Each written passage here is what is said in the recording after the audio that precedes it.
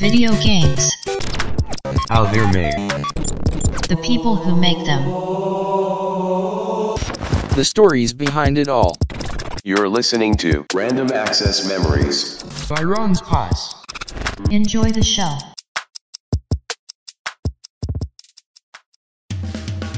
If you were to ask someone off the street to name a video game character, they'd probably hesitate in confusion for a second after being confronted by a stranger with such a weird question. But then, they'd probably say Mario. Mario is the Mickey Mouse of the gaming world, an instantly recognizable character that has been a household name around the world for nearly 40 years. The iconic overalls, red cap, and distinctive mustache are all key characteristics of inarguably the most recognizable character in video games. Second, maybe only to Pikachu. Nintendo in general is probably the most recognizable brand in gaming, to the point where the older generation tends to refer to just about every single gaming console as the Nintendo. Mario, The Legend of Zelda, Donkey Kong, just about every single person with even passing knowledge of video games knows these names. But what they may not know is that not only were all three created almost single-handedly by one person, but that one person may have saved the entire video game industry in the 1980s. That one person is regarded as a legend among the video game community. Everyone knows his name. I don't even have to say his name, and you probably know who I'm talking about. But what the many who do know who he is may not know the man himself, his full story. They know his work, they know his name, but they don't know how he became the legend we know as Shigeru Miyamoto.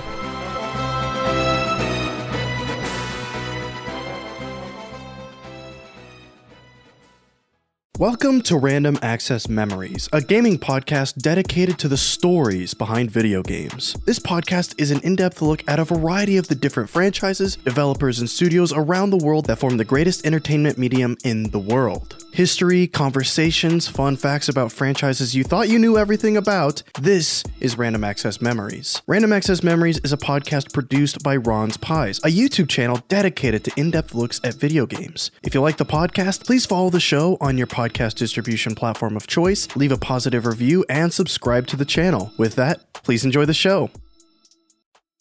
Welcome to episode 5 of Random Access Memories, and the first non-Halo episode. Believe it or not, this is not a Halo podcast, and the first of many non-Halo episodes begins today.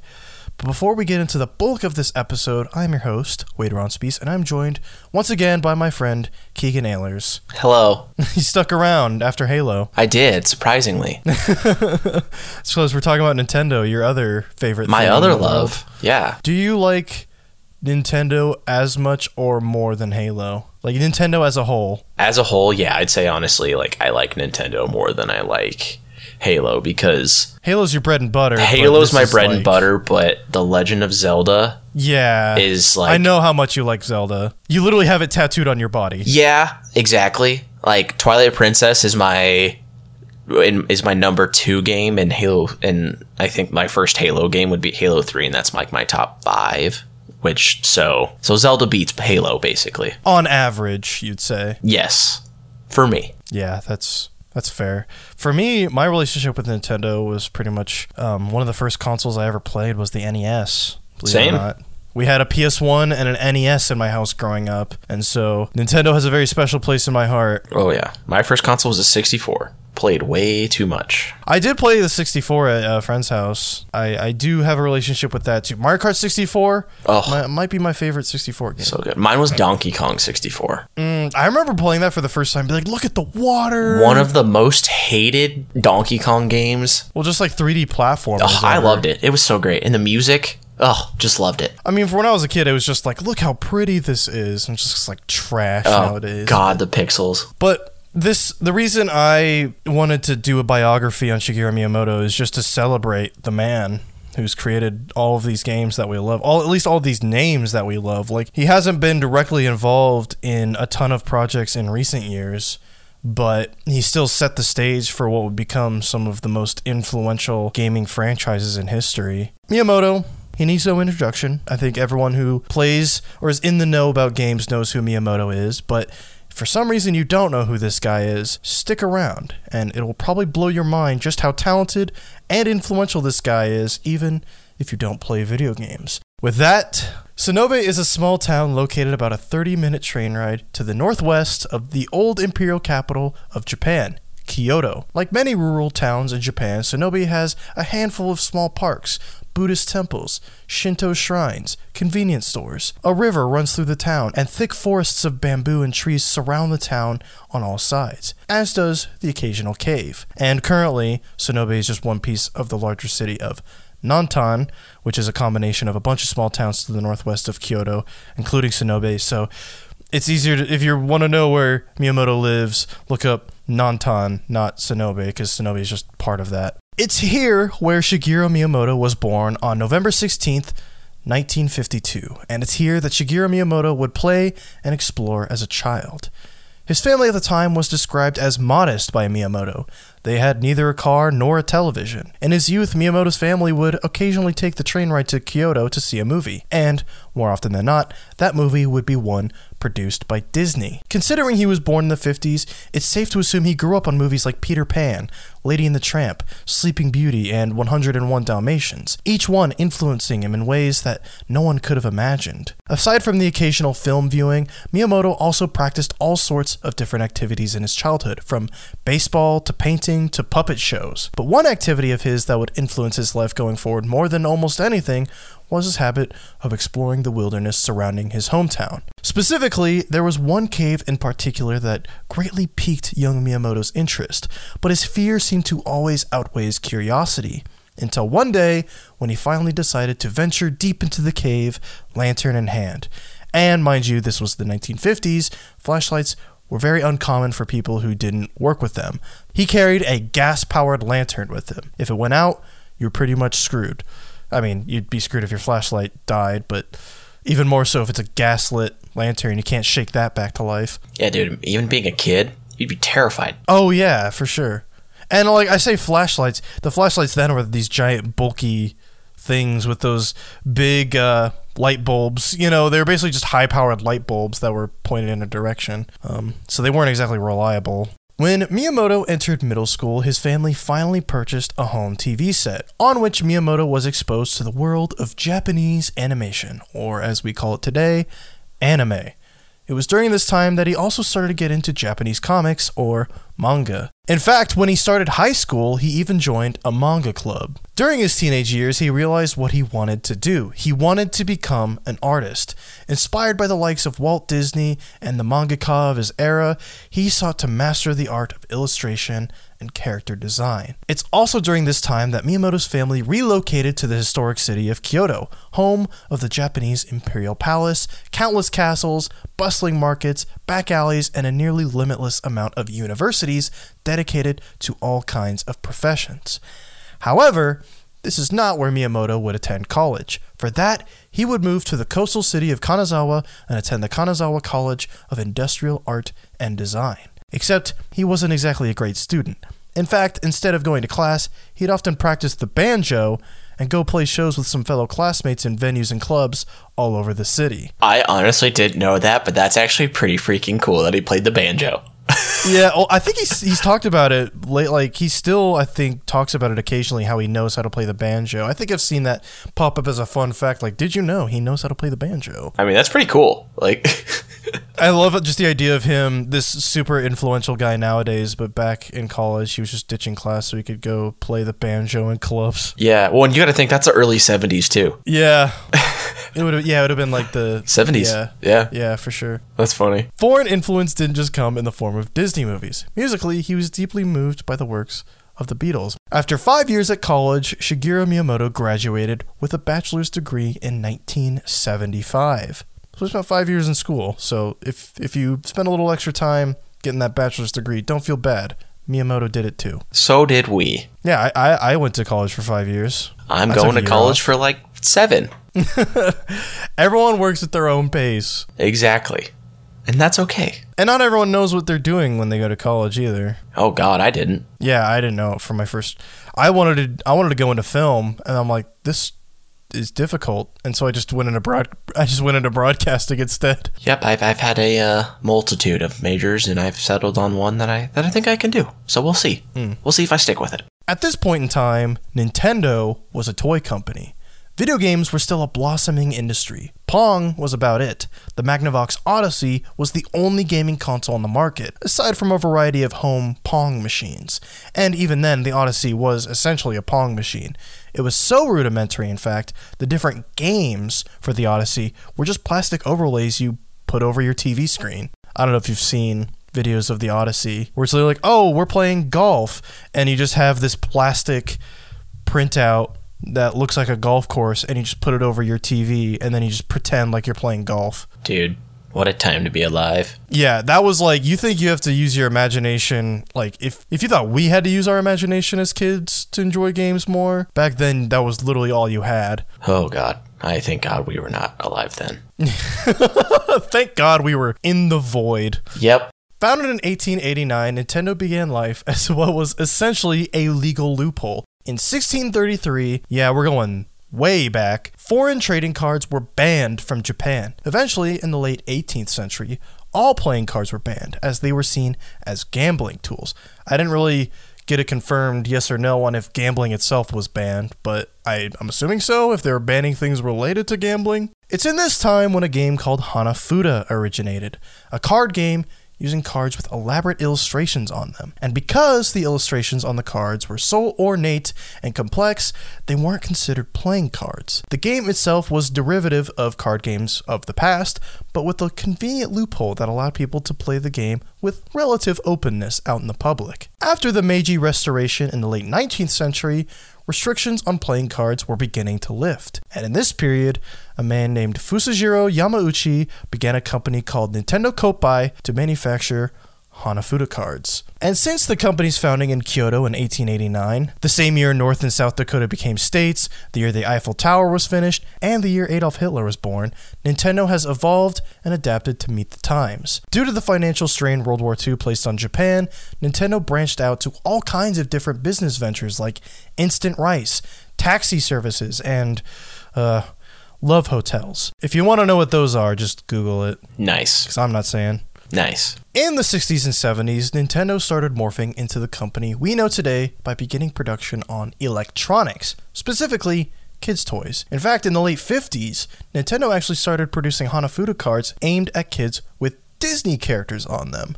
And not kids with Disney characters on them, the cards had Disney characters on them. And considering young Shigeru Miyamoto's fascination with Disney, it's entirely possible that those cards were Miyamoto's first introduction to Nintendo as a company. I have a nice mental picture of Nintendo. I don't know if these Hanafuda cards came in packs or how expensive they were, but considering like these were cards aimed at kids with Disney illustrations, maybe when they were just wandering around in Kyoto one day, it's like, ooh, Disney stuff, buy that, parents. And, you know, on the pack it says Nintendo, and that would be like if you're making a movie that you do like a super close up with like not ominous music, but like music that kind of hypes you up, like, oh, the future. Despite Nintendo's attempts at branching out to all kinds of different services and industries, the company was failing, but due to their success with children, that's the market they decided to go after. Nintendo produced a variety of different board games like chess and shogi, which is essentially Japanese chess. But their breakthrough moment was after a designer named Gunpei Yokoi designed the Nintendo Beam Gun, one of the first electronic toys ever produced in Japan. And from what I gathered from looking this up, the beam gun was basically a very primitive version of the light gun that we would later see in games like Duck Hunt, except like you would shoot at a physical thing and it would react to it, which is pretty crazy. Like even today that would be impressive. Just like, whoa, you shoot a thing and it did lights something. Up. Yeah. Gunpei Yokoi was Nintendo's guy. He also designed a variety of other toys for Nintendo and essentially put them on the map as a major company, and would eventually go on to design products like the Game & Watch and the Game Boy. Their stock was on the way up, and their toys were selling in the millions. After the success of the Nintendo Beam Gun, Nintendo decided to dip their toes in the world of interactive entertainment. Video games. In 1973 and 1974, Nintendo developed the Laser Clay shooting system and Wild Gunman arcade machines, both of which were exported to the United States and Europe. Wild Gunman was actually had a version on the NES that was a light gun game, but from what I researched, that the arcade version was straight up like an FMV game, where it was actually like a video of a cowboy that you had to draw and fire on. And it was basically the game from 1-2 Switch. I don't know if you've seen that game, Kegan, where it's just like, ready, aim, fire, and you have to beat the other player in a duel. It was basically that, but an arcade game. That's pretty cool. So, in the 70s. So, wow. Yeah. Use your hands, that's a baby's toy. Shout out to Back to the Future. Because I believe a young Elijah Wood. Yes. It was either Back to the Future 1 or 2. They're playing Wild Gunman on an arcade machine. But the more NES version, I believe, not the 70s version. Nintendo wasn't just breaking into video games, they were pretty much becoming a video game company. Nintendo's president at the time, Hiroshi Yamauchi, even acquired the rights to distribute the Magnavox Odyssey in Japan. The company started developing microprocessors in collaboration with Mitsubishi. Yes, that Mitsubishi. And after hiring a young man named Shigeru Miyamoto in 1977, Nintendo split into 2 facilities, both of which were focused on creating consumer electronics. Shigeru Miyamoto was hired by Nintendo in 1977 after his father arranged an interview with Hiroshi Yamauchi, the president of Nintendo and great-grandson of the company's founder. And originally I felt like, oh, it must be nice to, your dad literally knows the guy who knows the president of Nintendo. It wasn't that easy. Yamauchi had an aura. This was a seasoned vet of business and industry, the patriarch of the Yamauchi family. In a black suit and with his iconic aviator glasses, he almost looked more like a Yakuza boss than the head of an entertainment company. This is the kind of guy that demanded he be the only member of his family working at Nintendo at the time he took over, much to the chagrin of his cousin, who was promptly fired when their grandfather passed away in 1949. Hey, I'm president now, you're fired. Dang. And it was his older cousin. I don't know if you know this about Japan, but Japan is very much based on an age hierarchy. Mm-hmm. So it's basically like, if someone is older than you, you do what they say, no matter what. It doesn't matter if you're more experienced technically. If they are older than you, you do what they say. So for this guy to come in and fire his elder cousin, that was a big power move. But not only that, Yamauchi was also the kind of guy to quell a strike early on in his career by cleaning house and firing a large portion of some of Nintendo's most dedicated staff at the time. Yamauchi's been described as ruthless and intimidating. Nintendo's products lived and died by Yamauchi's word.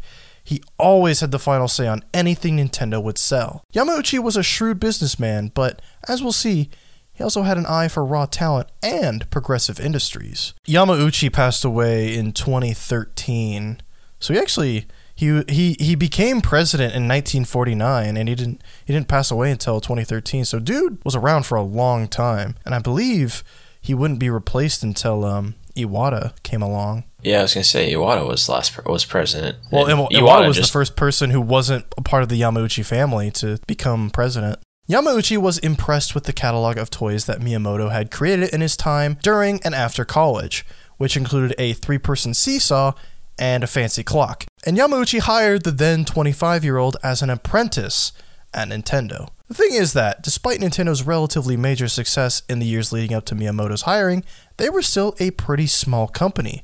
Miyamoto was actually the very first full-time artist that Nintendo hired, but Miyamoto didn't hesitate to take the position. After all, they'd let him be what he had always wanted to be, an artist. Not only that, but he was also enticed by the freedom that involved working at a place that essentially gave him the freedom to do what he wanted and follow any idea he could have possibly had. Miyamoto's first major task was to create original artwork for a game called Sheriff, the first traditional coin-operated arcade game developed by Nintendo in 1979. In Sheriff, the player has to defend the town from an incoming gang of bandits and save a damsel in distress. It was a pretty basic twin-stick shooter. Also, the Sheriff from the game shows up as an assist trophy in Super Smash Bros. Ultimate. So, I don't know if you've encountered the Sheriff. Is he the one that comes out and shoots shots just randomly at you? Yeah, he's like yellow and 2D and very, blocky. Yep. That was the first game Miyamoto ever worked on. That's funny. And it's represented in Smash Bros. In 1980, Miyamoto would get his first shot at developing a game firsthand with Radar Scope, a game very similar to Space Invaders. This was going to be the game that really broke Nintendo through to the international market. At least, That's what Nintendo hoped. Radarscope performed decently in bars and arcades across Japan, but it failed to make even a small dent in America. This left Nintendo with a ton of unused arcade cabinets that no one ever bought, and they were on the brink of financial collapse. Their first attempt at breaking through to America with video games was an immense failure, but they didn't want to throw in the towel. They still had a ton of arcade cabinets that could be converted to play another, hopefully more popular game. I want to elaborate on the idea of like converting arcade cabinets. The idea is that you have all of these unsold arcade cabinets lying around. I think they had like literally thousands of Radarscope cabinets that they never sold to Americans. And so the idea was just, we'll make a new game and then reprogram those cabinets to play the new game, and then sell those, hopefully. It would save a ton of money, and it makes sense. Why would they just destroy those or hope for the best and sell? So, yeah. Hiroshi Yamauchi tasked Shigeru Miyamoto, a still relatively green employee at Nintendo, with converting these cabinets to a different game. But why a Miyamoto? Why an artist and not an engineer? Well, according to him, quote, no one else was available. Those who were making the video games were the programmers and engineers, not the character designers and other artists, Miyamoto said. And it's not like Miyamoto would make the game alone, of course. He also had Gunpei Yokoi as a supervisor on the project. And Miyamoto didn't exactly have to program the whole thing on his own either.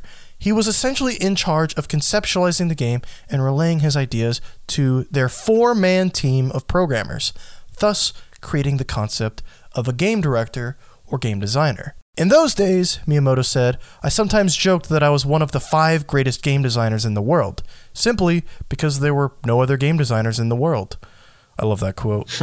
That's kind of funny. He's a very humble man, Miyamoto is. Like, if you read his interviews, he's very self-deprecating. It's like, I'm not that big of a deal. It's like, kind of a big deal. But to him, he was just doing his job, you know? Yeah. Yokoi and Miyamoto had $100,000 to bring Nintendo back from the brink and establish themselves in North America, and it all relied on Miyamoto's ideas. Around that time, Nintendo was also looking to create a video game adaptation of the famed comic strip and cartoon, Popeye. But after their attempts to gain the rights to Popeye failed, Miyamoto decided to create original characters using the characters of Popeye as inspiration. Not just Popeye, of course. Beauty and the Beast, the original fairy tale, not the Disney movie because that didn't come till way later, and King Kong. This would be one of the first times a game's story and characters would be an integral part of the game itself, implementing all of those years of Disney influence in Japanese animation into a game, thus beginning a unique artistic direction not just for Miyamoto, but for Nintendo itself. Miyamoto's ignorance when it came to programming and computer engineering might have also been what gave him the ambition to suggest some of the core ideas behind the upcoming game. Characters of different shapes and sizes, multiple stages, sloped platforms, tiny cutscenes. Very rudimentary stuff by today's standards, obviously, but this was at the cutting edge of video game technology. In 1979, Nintendo established Nintendo of America in New York City. In 1981, Nintendo sent them a game for testing, the fruits of Miyamoto and his small team's labor. Some of the higher-ups at Nintendo's American subsidiary were actually a bit disappointed with what they played. I actually even read some places that they straight up hated it. They were hoping for a puzzle game or a shooter, as was standard in the American gaming market at the time. But instead, they got a 2D platformer. Regardless, Nintendo of America were the ones who'd get to name the characters. Pauline was named after the wife of Nintendo of America's warehouse manager. Jumpman, who would later become Mario, after their warehouse landlord, Mario Segali. And for the main villain and the game's namesake, that one was a Miyamoto special, Donkey Kong, a giant gorilla, and the one who Miyamoto felt was the strongest character, thus the one worthy of the game's title. Now, there are a ton of theories and interpretations surrounding where the donkey in Donkey Kong comes from. Maybe Miyamoto wanted DK to be called Monkey Kong, but it got lost in translation. Maybe he looked up stubborn in a Japanese-English dictionary, but the man himself just says he wanted a name that would convey the idea of a, quote, stupid ape. Apparently, Nintendo of America laughed at the name, but to Miyamoto, that only solidified the idea, and they went with the name. America thought it was weird, but they stuck with it at the insistence of HQ in Kyoto. As for Kong, it was actually a common slang word for monkeys or gorillas in Japanese, which was probably the result of King Kong's influence in the 1930s. So basically, donkey, just stupid monkey, and Kong is just what the Japanese used to describe monkeys. So stupid ape. basically. Like, I don't think there was really a lot of thought that went into it. I think, yeah. So I just, because those were things that the interpretations or whatever were legit things that I had read of just like, it could be this, it could be this. But then I straight up found an interview where it's like, no, it's just this, you idiots. I don't know, symbolic.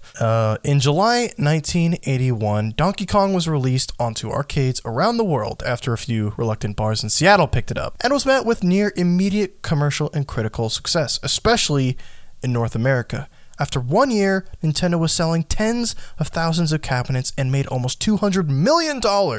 After another year, 100 million more on top of that. Nintendo's success also allowed them to port Donkey Kong to all kinds of home platforms in the years following its release. Atari, ColecoVision, and Television, as well as give Miyamoto the opportunity to helm future games as a director and designer. In a near instant, Miyamoto became one of the biggest names within Nintendo. Dude, that'd be wild. Like being like a dude like us, just running a company. Like someone's like, "Hey, everyone's busy. Can you do this?" And you're like, "Sure, why not? Like, I'll just do my job." And then boom, it's like, "Hey, you just made something huge. You brought your company back from the brink, and now you're regarded as like a god within the company. And then now you're going to become the god of the entire industry. So, congrats. Yeah. Like, so much of this story is just like, oh, just wait, man. Just wait till, just give him a few more years. It's wild. But yeah, it's so crazy how fast his career moved forward. I mean, it still took years before he got to that point, because he was hired in 1977, and wasn't until, it was 4 years, but still 4 years working full time and already a director, pretty much. Well, yeah, and he was just an artist. That's especially unheard of, like, today in today's gaming companies. Oh, yeah. It takes. They were very impressed with, especially with such a hard ass as Yamauchi at the head of the company. It's like, they were very impressed with Miyamoto, obviously. Be pretty neat. Pretty much getting the same respect as even some of the most, like, oldest staff at Nintendo. Yeah. So it's pretty crazy. I mean, like, Hideo Kojima had a pretty similar career trajectory as well, where he was just hired as a programmer, and he made a couple games, and then he's like, I want to do this. And I'm like, okay, what could it be? And it's Metal Gear. It's like, oh, nice. You want to make more of these and be a god? So, I don't know, like, maybe that's just a Japanese thing, where they're impressed with your work, and you can just helm your own projects from then on. All right, Wade, let's do it. We're packing our bags, and we're going to go do it. What? Oh, move to Japan? Yep, we're going to move to Japan, become huge success stories, and that's it. Oh, yeah. They'll be very impressed with my deeply thought out concepts and ideas. Yeah. On a real note, like, I wouldn't want to live in Japan, but God, I would love to visit at least like once a year. One day. When we're 50. Anyway, 1982 saw the release of Donkey Kong Jr., a sequel to Donkey Kong with Mario as the main antagonist, and the first game with Mario as the Italian carpenter's name. And I know what you're thinking. He's a plumber, right? Not a carpenter? Well, not in 1982. In DK Jr., the player controls Jr., rescuing the titular Donkey Kong from the last game from the evil clutches of Mario. Then, there's not really a lot to say on that. It's just, hey, and Miyamoto made a new game, and it's good, but people aren't really talking about DK Jr. today. I don't know, it's on the NES Classic, or it's on the NES Virtual Console on the Switch. It's worth trying out. Then, in 1983, 2 games were released that were both helmed by Miyamoto: Donkey Kong 3 and Mario Brothers. Now, if you know your gaming history, then you know something big happened in the world of video games in 1983. Something known as the video game crash of 1983. Now, this is something that didn't directly affect Japan in a major way, but it was something that had a dramatic effect on anyone in the process of breaking into the North American market. Now, the video game crash of 1983 is something big and important enough to be worthy of its entire podcast episode or entire series, so I don't want to get into the nitty-gritty details about the whole bloody affair, but here's what you need to know in the context of its relationship to Nintendo. Essentially, the video game market was being absolutely swamped with tons of games. Every major company wanted their piece of this pie, a pie that was still being baked, mind you, so everyone was churning out games on a shoestring budget, sometimes within weeks. They were seen as toys, as things you can whip together for cheap and make a ton of money on. And this was coming off another crash later in the 70s after a huge string of Pong consoles, aka consoles that only played Pong, flooded the market. But the crash of 1983 was something else entirely, with a ton of different contributing factors. Not only were a ton of games being made, there were a ton of bad games being made. One example being the infamously bad E.T. game made for the Atari 2600, which was made by one guy who was given 1 month to make it. Investors were overprojecting, and game sales were falling after the endless barrage of bad games and increasing inflation in the economy were causing people to shy away from buying games. So this was the new landscape Nintendo was faced with. Despite the crash, Nintendo still did okay in the American arcade market, with Miyamoto-led Mario Bros. Still making millions of dollars in arcade sales and Atari 2600 cartridge sales. But whoa, hold up. Mario Bros? This seems like a big thing I'm glossing over, so let's dial it back just a tad. In the grand scheme of things, Mario Bros. Isn't exactly the most important game in Miyamoto's catalog, but it is the one that set the stage and established a character and world that would become synonymous with gaming. The character that would essentially become the Mickey Mouse of video games, as I described at the top of the show. The thing is, you may know Mario, but you may not know Mario Bros. This is the game that introduced Mario as a plumber rather than a carpenter, as well as his green-themed brother, Luigi. The game takes place in the New York City sewer system, and it is actually New York City. It's not like Mushroom Kingdom. They straight up said they based it off of I believe Brooklyn specifically, the sewer system there. Like Miyamoto specifically referenced in NYC. As two players work together to dispatch a variety of different turtles and crabs. Mario Bros. Isn't super noteworthy for the game itself, but this is where you see Miyamoto slowly cultivating Mario into both an iconic mascot and the key to his innovation in design. The pipes seemed like natural ways to spawn enemies and allow for movement through the level. The design heavily revolved around movement and jumping. Mario Bros. Was very much a product of its 80s arcade roots, but you can see the seeds of something that would grow and blossom into something made specifically for a home console.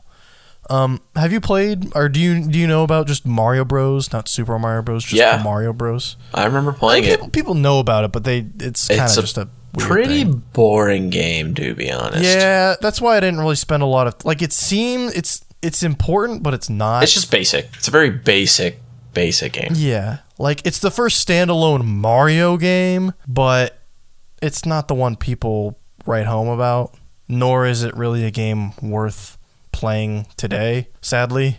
But because it was made for arcades, and you can kind of see that when you play it. Yeah. In July of 1983, the day after Mario Bros. Hit Japanese arcades, in fact, Nintendo released the Famicom in Japan, their very first home computer entertainment system. The idea behind the Famicom was to allow for the usage of complex and exciting new games in the home, but without the intimidation factor or hefty price of a personal computer with a keyboard.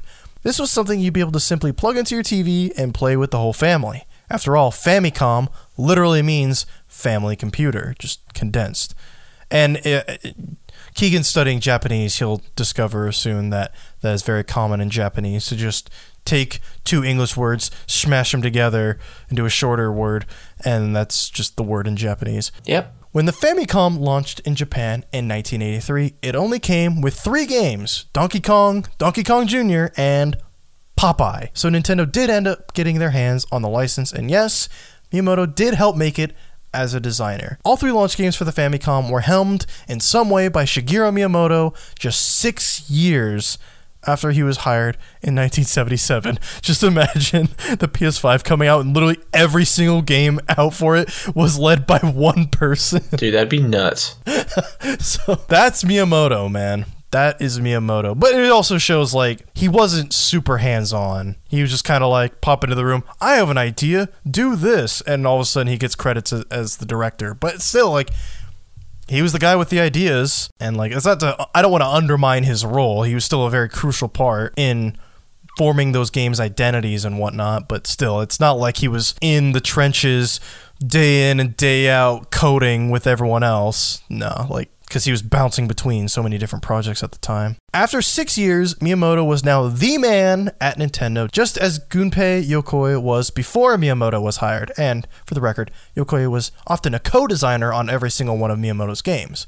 But when it came to video games themselves, Miyamoto was your guy. The Famicom might seem pretty bare bones, but gaming culture was different in Japan.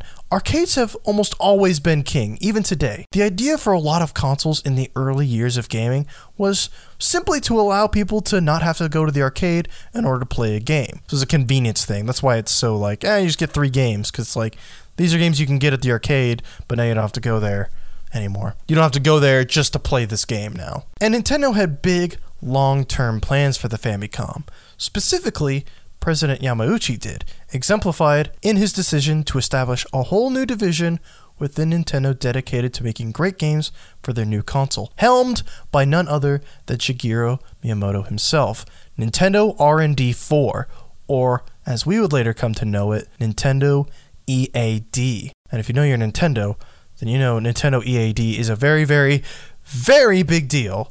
Do you know the name Nintendo EAD? I honestly don't.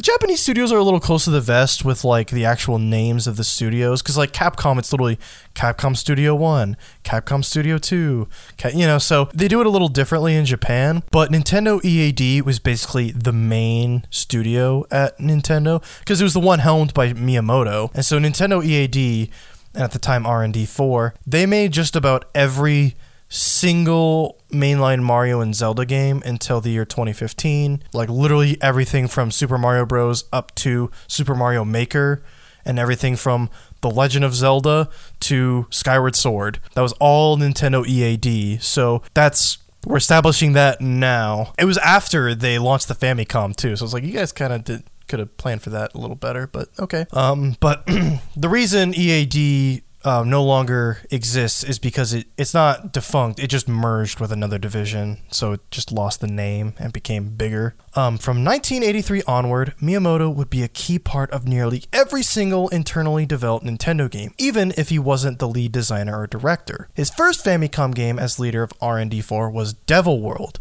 a puzzle maze game made exclusively for the Famicom. No arcade release whatsoever. And puzzle maze game is just my fancy way of saying Pac-Man clone, but for what it's worth, it's a pretty well-regarded game and one worth mentioning. But if you're a Nintendo fan and you're thinking, wait a second, I've never heard of Devil World, that's because it never came out in America due to its religious theming. In Japan, it's not exactly crazy to have biblical symbolism in your games. It's still pretty much considered source material akin to Greek or Norse mythology. But in the West, there's no doubt that there would have been some controversy. But it did end up coming out in Europe in 1987, though. America never saw it, even when it came to Virtual Console. So when it came to Virtual Console, it was Japan and Europe.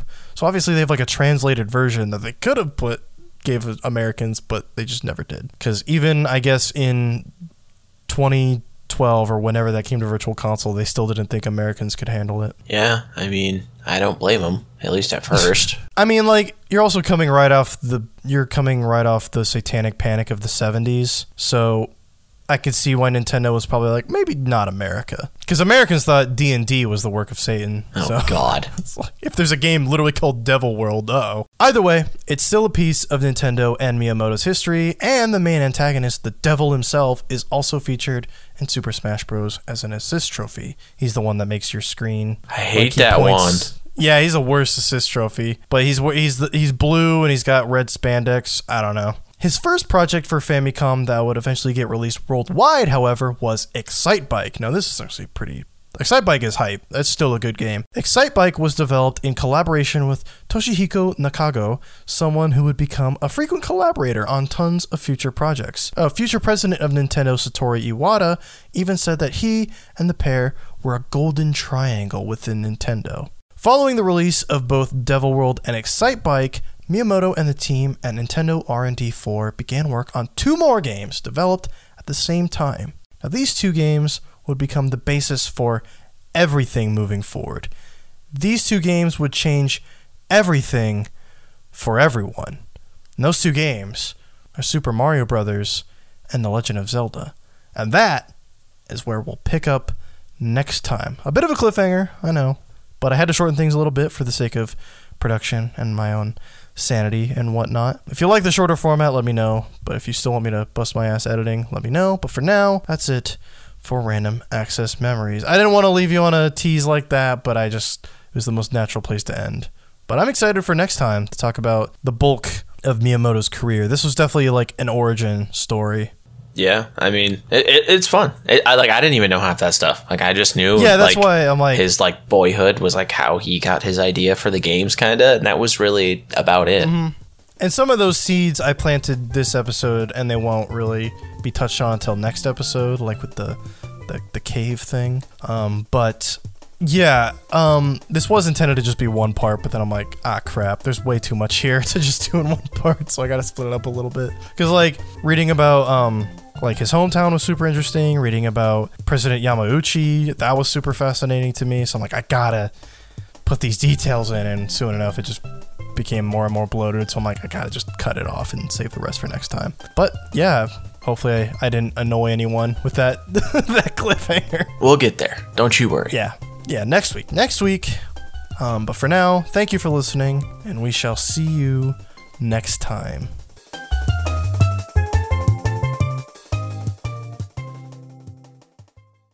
Thank you for listening to Random Access Memories, and I hope you enjoyed the episode. If you want more, check out our previous episodes and or subscribe to the show on the podcast platform of your choice. This podcast was produced by Ronspies on YouTube, so please check the channel out, subscribe, and share the show. You can follow me on Twitter at WadeLikesPie and Kegan at Key_Gan_Jin. See you next time.